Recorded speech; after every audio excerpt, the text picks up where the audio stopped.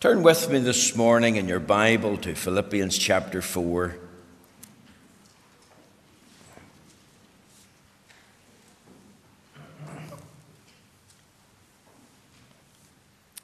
As you're turning to the place, I am conscious, of course, that today is traditionally known as Mother's Day or Mothering Sunday. And usually in the past, our custom has been to bring a message that's fitting for that theme. So in a sense, today I'm going to break with tradition, but I trust that what I will say will be helpful not only to all the mothers, but all the ladies, the young girls and the young men, and us men included. Let's hear the word of the Lord. We're reading from Philippians chapter 4, and we're reading from verse 10. Philippians chapter 4, verse 10. But I rejoiced in the Lord greatly, that now at the last your care of me have flourished again, wherein you were also careful, but ye lacked opportunity. Not that I speak in respect of want, for I have learned in whatsoever state I am, therewith to be content. I know both how to be abased, and I know how to abound. Everywhere and in all things I am instructed both to be full and to be hungry, both to abound and to suffer need. I can do all things through Christ, which strengtheneth me. Notwithstanding, ye have well done, that ye did communicate with my affliction. Now ye Philippians know also that in the beginning of the gospel, when I departed from Macedonia, no church communicated with me as concerning giving and receiving, but ye only. For even in Thessalonica ye sent once and again unto my necessity, not because I desire a gift, but I desire fruit that may abound to your account. But I have all and abound. I am full, having received of Epaphroditus the things which were sent from you, an odour of a sweet smell, a sacrifice acceptable, well-pleasing to God. But my God should supply all your need according to his riches and glory by Christ Jesus. Now unto God and our Father be glory forever and ever. Amen. Salute every saint in Christ Jesus. The brethren which are with me greet you. All the saints salute you, chiefly they that are of Caesar's household. The grace of our Lord Jesus Christ be with you all. Amen and amen. We trust and pray the Lord will stamp with his own approval and blessing this reading of the Holy Scriptures. Now, my text this morning is taken from Philippians chapter 4, verses 10 through to 12. And my theme today is discovering the secret of true contentment. And isn't that a tremendous theme when you think about Mothering Sunday, the secret of true contentment? What it is and how to attain it. Now, my text is found in the opening part of Paul's final section of this letter to the church at Philippi. Remember, this was a church that under God he helped found many, many years earlier. There's many in that church that Paul personally led to the Lord. And this final part of the letter runs from verse 10 right through to verse 19 in chapter 4. And this section contains wonderful and important details regarding Paul and his relationship with the church at Philippi. Now, as you read this whole section from verse 10 through to 19, you could ask yourself, well, what are these verses teaching us? Because, you see, in a casual reading, they appear disjointed. At one minute, we're talking about Paul, and then he mentions the Philippian church, and then he mentions Christ. And the thought appears a little complex. You see, at first glance, we think that the only thing that this section's teaching us is about a gift for Paul and his response regarding that gift. But I want to assure you that it's much, much more deeper than that. A very careful reading will reveal that there's three great themes here, and they're all connected, and they're all different aspects of living out the gospel as they're connected and related to Christ. Now let me just touch on them. Firstly, you've got the Philippians' generosity. Look at verse 10. But I rejoice in the Lord greatly that now at the last your care of me have flourished again, wherein you were also careful, but ye lacked opportunity. Paul's thinking of the kindness of the Philippian church displayed toward him. I rejoice greatly that at the last your care of me have flourished again. Look at verse 14. Notwithstanding, ye have well done that ye did communicate with my affliction. He says in verse 15, now ye Philippians know also that at the beginning of the gospel, when I departed from Macedonia, no church communicated with me as concerning giving and receiving, but ye only. Look at verse 16. For even in Thessalonica ye sent once and again unto my necessity. Paul says in 17, not because I desire a gift, but I desire fruit that may abound to your account. And then he tells us something about the things which were sent from you via the hand of Epaphroditus, an odor of a sweet smell, a sacrifice acceptable, well-pleasing to God.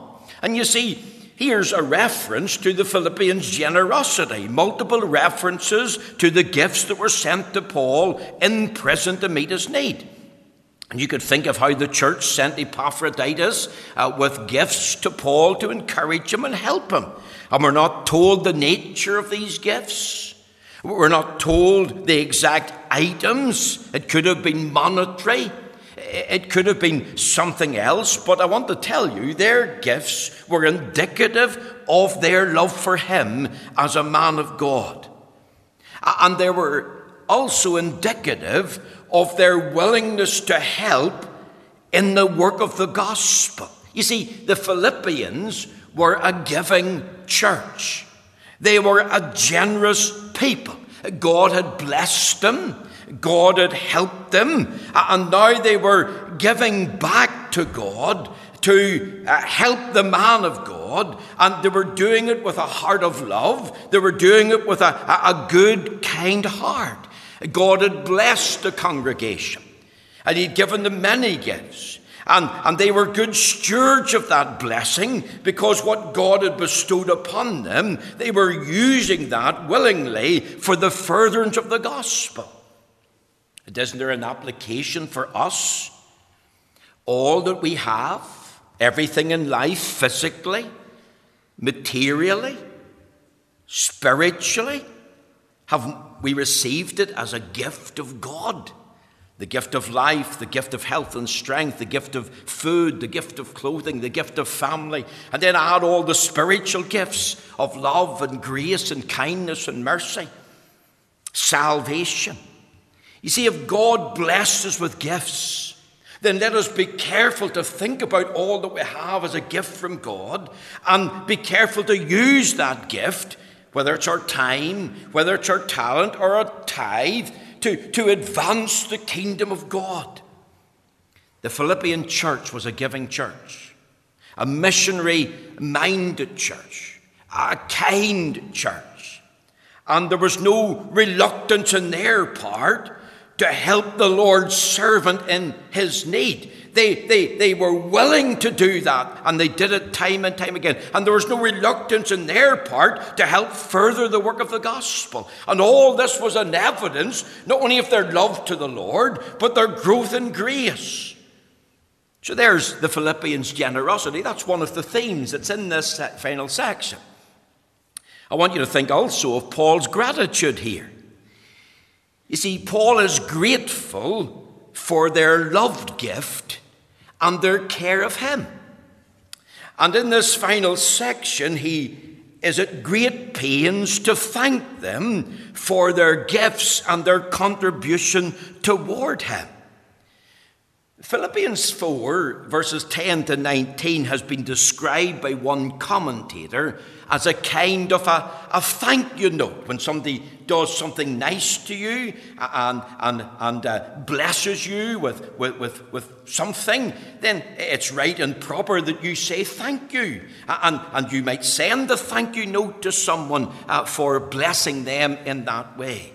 And that's exactly what Paul's doing. He rejoices that they thought of him in prison, that they remembered him. He's thankful for their love, for their care, for their concern for him as a faithful minister, as a faithful servant of the Lord. He is thankful for the sacrifice that they have made to minister unto him again and again. You know, it's never out of place to be thankful, to thank those who show kindness to us. Aren't many today unthankful? Isn't that one of the characteristics of the end time age? People that are full of ingratitude. Isn't this a big problem? Unthankfulness.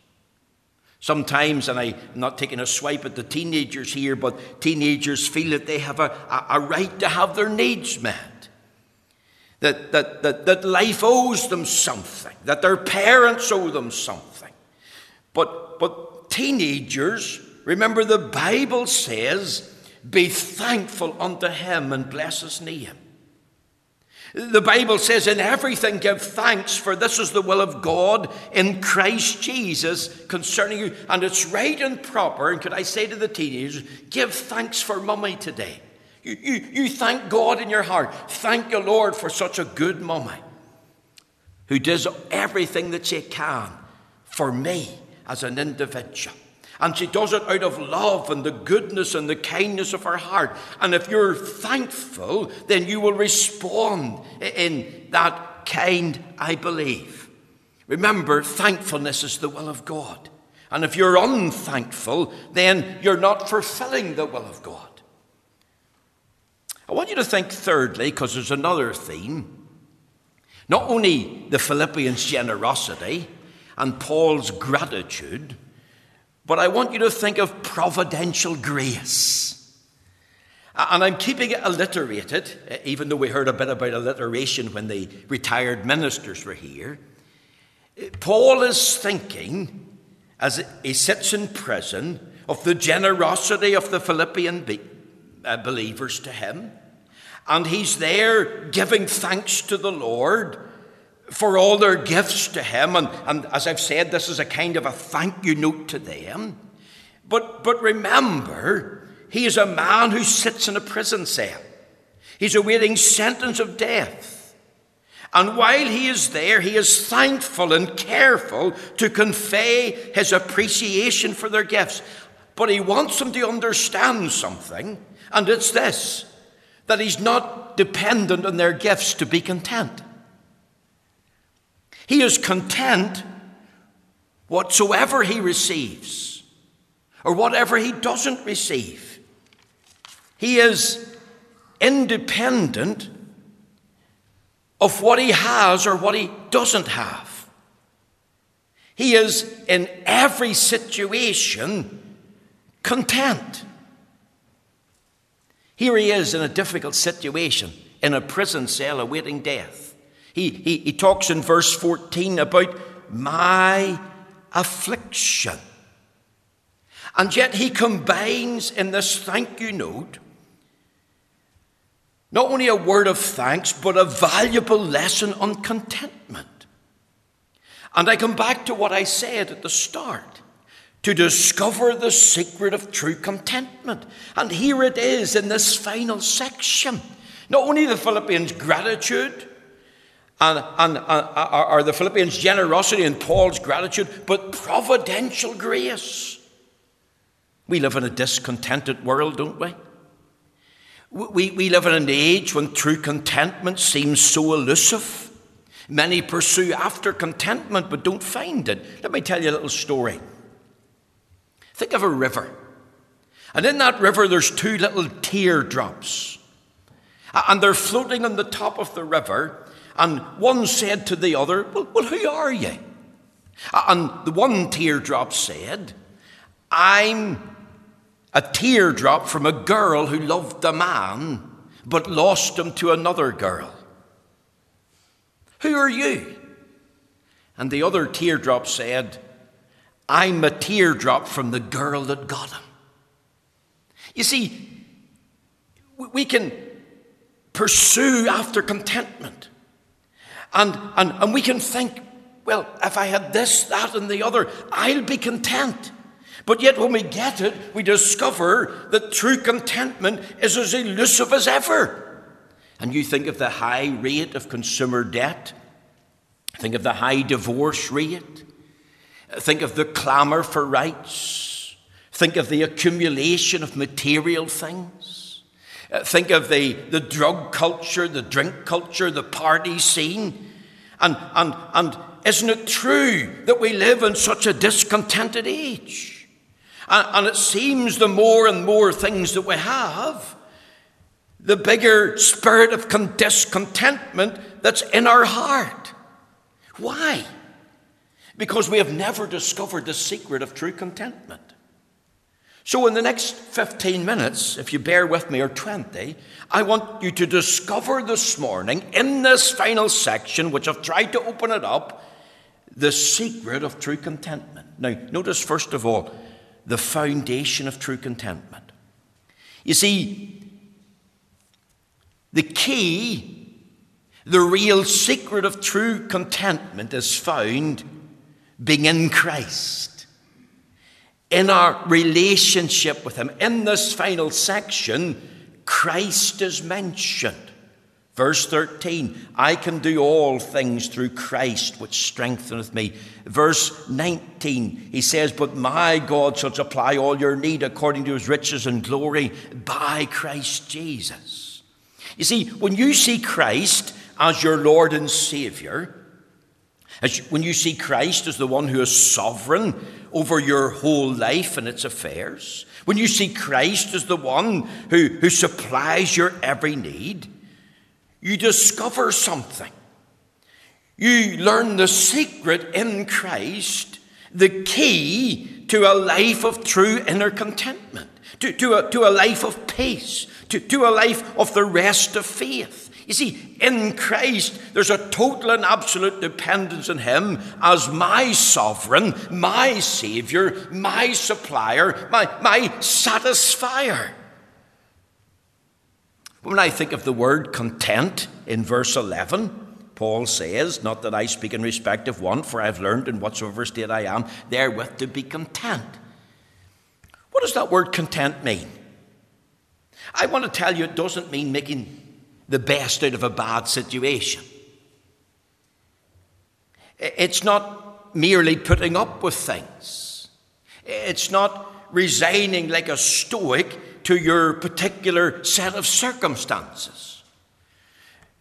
The Greek word is very strong here, the word content. It means to be independent of external circumstances or situation.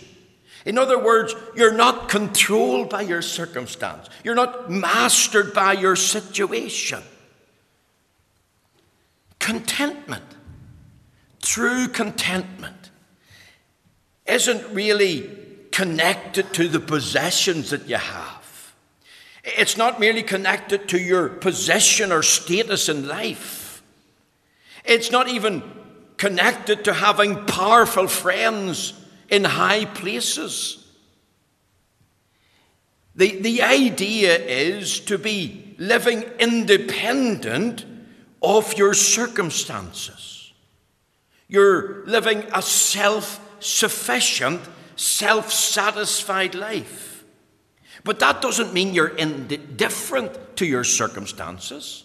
It doesn't mean that you're detached from your situation, from being emotionally involved or abandoning reason. It doesn't mean that you don't try to improve your situation or your lot in life, or you try to make progress and better oneself. It's nothing to do with being indifferent to your pain and your tears and your trials and your hardship. It doesn't mean that we don't need to make our needs known to God in prayer and seek his guidance and help and ask for his counsel. It doesn't even mean that we don't desire to see our circumstances and situation changed. But it does mean that we're not controlled or mastered by our circumstances. You see, can't we rejoice when all's going well? Things are good at home, no problems at school, nobody bullying us. Everything's okay at work. We don't have any money worries. We have a company of friends. Maybe your favourite football team is winning. Maybe you're not even bothered that Leinster beat Ulster yesterday by a few tries. You feel your life's good and all is well. And then all of a sudden your bubble bursts. And the day of trouble comes, and I want to tell you, all of us will have a day of trouble. The Bible says the Lord is good. You hear me repeating this often. A stronghold in the day of trouble. And know them that trust in him. And I remember hearing the late Willie Mullen preach about the day of trouble that comes to us all. And when the day of trouble comes, and you have problems in the home, and you have problems at school and problems at work and your financial difficulties and children rebel against you, even though you're their mother or their father, but they rebel against you and say nasty things to you, and your friends desert you, and you feel you're being badly treated or badly neglected. In a time like this, we can be mastered by our circumstances. And in a time like that, we can feel discontent. But here's Paul. And because he's in Christ, he's discovered the secret of true contentment. See, Paul knew what it was to enjoy plenty. He knew what it was to be in poverty. Times when he was hungry and times when he was full. Times when he was abased and times when he was abound and suffered need. Turn over there in your Bible to 2 Corinthians chapter 11. Look with me at verse 23. 2 Corinthians 11:23. He says, "Are they ministers of Christ? I speak as a fool. I am more. In labours more abundant. In stripes above measure. In prisons more frequent. In deaths oft. Of the Jews 5 times received I 40 stripes, save one. Thrice was I beaten with rods, once was I stoned, thrice I suffered shipwreck. A night and a day I have been in the deep, in journeys often, in perils of water, in perils of robbers, in perils by mine own countrymen, in perils by the heathen, in perils in the city, in perils in the wilderness, in perils in the sea, in perils among false brethren, in weariness and painfulness, in watchings often, in hunger and thirst, in fastings often, in cold and nakedness, beside those things that are without, that which cometh upon me daily, the care of all the churches." Here's Paul. And in all these trials and troubles that come into his life, he faces great challenges. And in these trials and troubles, he's in danger of losing his joy, his peace of God, his rest of faith in Christ. But here he's discovered in the jailhouse in Rome that he's content whenever he has plenty. He is content in his poverty. He's even content in the changing circumstances of life, because change will come. Things will not stay the same forever. There's such a thing as the adjustment of life. And in the day of trouble, when the fear and the anxiety and the worry and you're blown off course and you're left friendless, just remember that if you're in Christ and he's your Savior, your sovereign, your supplier, your satisfier, you can discover that you can live independently of being affected by your external circumstances. You see, this is a very sweeping statement. If you look at verse 10, it says, "But I rejoice in the Lord greatly that now at the last your care of me have flourished again, wherein you were also careful, but you lacked opportunity. Not that I speak in respect of want, for I have learned in whatsoever state I am, therewith to be content." Whatsoever state I am. He says in verse 12, I know both how to be abased and I know how to abound. Everywhere and in all things I am instructed, both to be full and to be hungry, both to abound and to suffer need. A very sweeping statement.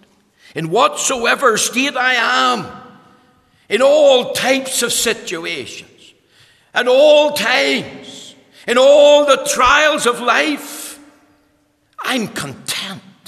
I'm not mastered by my circumstances or situation because I'm in Christ. He's my sovereign, my Savior, my supplier, my satisfier. And you know, isn't it wonderful when you think about discovering the secret of true contentment? Who can tell us? Who can we go to and ask, have you got the answer to true contentment? It's Paul the prisoner, awaiting sentence of death in the prison cell at Rome. And even in that state, he's not in turmoil, he's not unsettled, he's not mumbling and complaining, he's not cursing God, he's not doubting him, he's not denying him, he's not adopting his mindset full of sinful schemes to alleviate the situation and how can I escape from prison. No, he's resting in Christ, he's rejoicing in Christ. That's the foundation of true contentment. I want you to think, secondly, the focus of true contentment. How did Paul come to this place where he was not controlled or mastered by his circumstances, where he was not dissatisfied with his lot in life? How did he reach this place where he could enjoy plenty and at other times be in absolute poverty? Abased and abound, he says in verse 12. I know both how to be abased and I know how to abound. Everywhere and in all things I am instructed both to be full and to be hungry. Here's what I want you to focus on, because here's part of the secret. Look at verse 11. He says, for I have learned. And we'd pause there. And then come to verse 12. He says, I am instructed. Do you see that? I have learned. I have been instructed. And he learned by precept through the revelation of God to him in Christ. And he learned by practice. And the word learned and instructed are connected. One means to be taught by precept, and the other means to be taught by practice. You see, this was not a natural thing for Paul. I want you to understand that Paul was a proud individual by nature, and he often sought his own way. He was driven by passion and pride long before he was converted. He marked out his own path. He was doing his own thing, but now he's saved. Now he's a servant of Jesus Christ. And now he has to endure all this trial and hardship. Here he is, a prisoner, and it's hard to cope. He's cold. There's times he's hungry. He's got beatings. He's been taunted of the devil. What's the secret? Could I tell you this? Tradition has it that a businessman one time visited Paul in prison. He got instructions from Timothy how he could apply to have a visit of Paul in the prison. And whenever he came out of that meeting, Timothy asked him, how did it go? And he says, I'm confused. I can't understand how that man, cold and hungry, in that cell, can be so happy and so joyful. And he's smiling. And he's radiant, and there's a strength about him, an inner beauty, and I can't put my finger on it. You know what Paul or Timothy told him? He says he's in love. You ever see somebody in love? They have a big smile on their face, they haven't a care in the world, and all they're thinking about is their partner, him or her, and they're just taken up with that. Well, that was Paul. Paul was in love with Jesus Christ. And he learned by the precepts of the Word of God to be content in Christ. And he learned by practice to submit himself to Christ. He was resting in him as his sovereign. He saw Christ as being absolute control. He submitted himself to his will, whatever the Lord wills for me. He was resting in him as his Savior. He was resting in him as the one who was sufficient to meet his need. He was resting in him as the one who was a satisfier of his soul. And that was his focus. He was in love with Christ. So therefore he learned from Christ. He was instructed by Christ. Are you saved this morning? Are you a servant of Christ? Are you learning from Christ? Do you see him as your sovereign? Is he your Savior? Is he sufficient to meet your need? Is he your satisfier? Because that's what Paul focused on. I want you to think also this morning of the features of true contentment.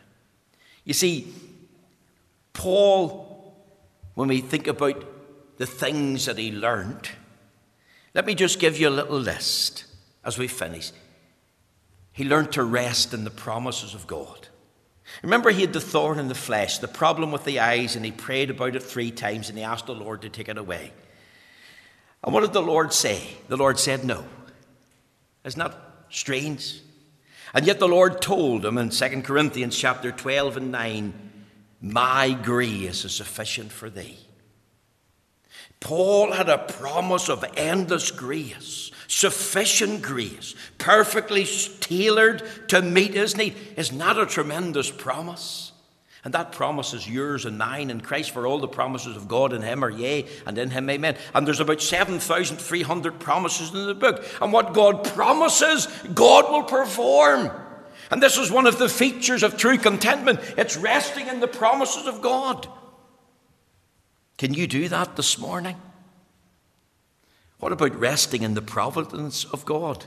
Remember, he says in Romans chapter 8 and in the verse 28, he says, and we know that all things work together for good to them that love God and to them who are the called according to his purpose. All things. Paul's imprisonment, was that in the will of God? Paul's hunger pains, the coldness that he felt? The answer is yes. It was Matthew Henry that said, if God looks after the birds, how much more shall he not look after his babes? Do you know the very hairs of your head are numbered? And here's Paul, that he rested in the providence of God, that God is in control of all things. Every detail of my life, he has it under his control.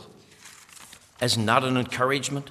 Did you know that George Mueller in Bristol, in February the 8th, 1842, was looking after, was it 2 or 3 orphan houses, and he needed coal to light the boiler, he needed porridge, and he needed milk for the porridge.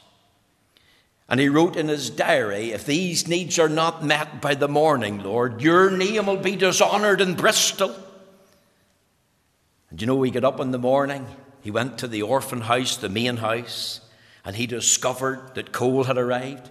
The coal cart came down past the door, and a few bags fell off. Something spooked the horse and jumped up, and a few bags fell off. That was God. God was behind that. And not only that there, but the baker, he burnt the bread. There was something happened, and he left too many loaves in the oven too long, and you ladies know what that's like. And he brought the bread, knocked on George Mueller's door, and said to the lady, I've got some bread here, it's a wee bit burnt, but it would be all right. And she brought in the loaves. And you know what? There was a businessman going past the door. And he thought about the orphanages, and he prayed a wee prayer. God bless George Mueller and bless the orphans that are in there. They're hungry wee children, Lord. And as he walked on past, he had this thought in his head, put your hand in your pocket and go and buy 2 bags of meal and corn and oats for the children. But he walked on, and he walked on, and he got to the point where he'd walked about 10 or 15 minutes past the door, and he couldn't go any further, and he had to come back. He knocked on the door, and he handed over the money and said, that's to buy oats and corn or whatever you need for the children. See, God was at work. God had put it in his heart. You see, the providence of God. What about the presence of God? How many people was with Paul? He said, no man stood with me. Nevertheless, the Lord stood with me. You see, Paul was content that God would not forsake him. I will never leave thee nor forsake thee. Remember, he already wrote in this passage here in Philippians 4, the Lord is at hand, verse 5. In other words, the Lord was at his elbow every moment of every day, 24/7. And the Lord said, I'll not forget you, Paul. You're graven in the palms of my hand. You're in my thoughts. You're on my heart. I bear your burdens on my shoulder. I'll not fail you. And whatever your need is, the greatest need of all is you have my presence. It's not what the psalmist said, yea, though I walk through the valley of the shadow of death, I will fear no evil, for thou art with me. And Dr. Douglas, who was here on Friday night, used to teach us that the center Hebrew word in Psalm 23 was with me, with me. What about resting in the power of the Lord? Didn't Paul say that he was made perfect in his weakness? He was weary. He was discouraged. He had many circumstances and situations that troubled him. But he could rest in that in his weakness he could be made strong. And in his discouragement he could have peace of soul. Why? Because in Hebrews 13:8 we read Jesus Christ the same yesterday, today and forever. I am the Lord, I change not, Malachi said. Therefore, ye sons of Jacob, you're not consumed. Why? Because he's great in power. We could talk this morning about the pardon that he rested in, the knowledge of sins forgiven, a full and free and forever pardon. Do you have that knowledge of sins forgiven, a full and free pardon? All your sins, past, present, and future, blotted out under the blood. And he rested in the peace of God. Could I just read this final verse before we close? He that spared not his own son, but delivered him up for us all, how shall he not with him also freely give us all things? If Christ died for us and took our sins and sorrows, and when we think of the center tree, that God spared him not, but gave him up unto death in the shedding of his precious blood, because that would mean the horrible death of crucifixion. And why did he do it? If he gave us Christ, the best that he had, shall he not also freely give us all things that we need? Isn't it true, the Lord is my shepherd, I shall not want? And here's the features of Paul's contentment. He was resting in God's promises, God's providence. He was resting in God's presence, in God's power, in God's pardon, and in God's peace, because it was connected to Christ. See, that brings me back. The secret of true contentment is being in Christ. I trust that you'll discover this secret this morning. And if you haven't, that you'll come to Christ and you'll see him as sovereign, Savior, supplier. And if you get your mind in that, what a blessing that will be to your heart.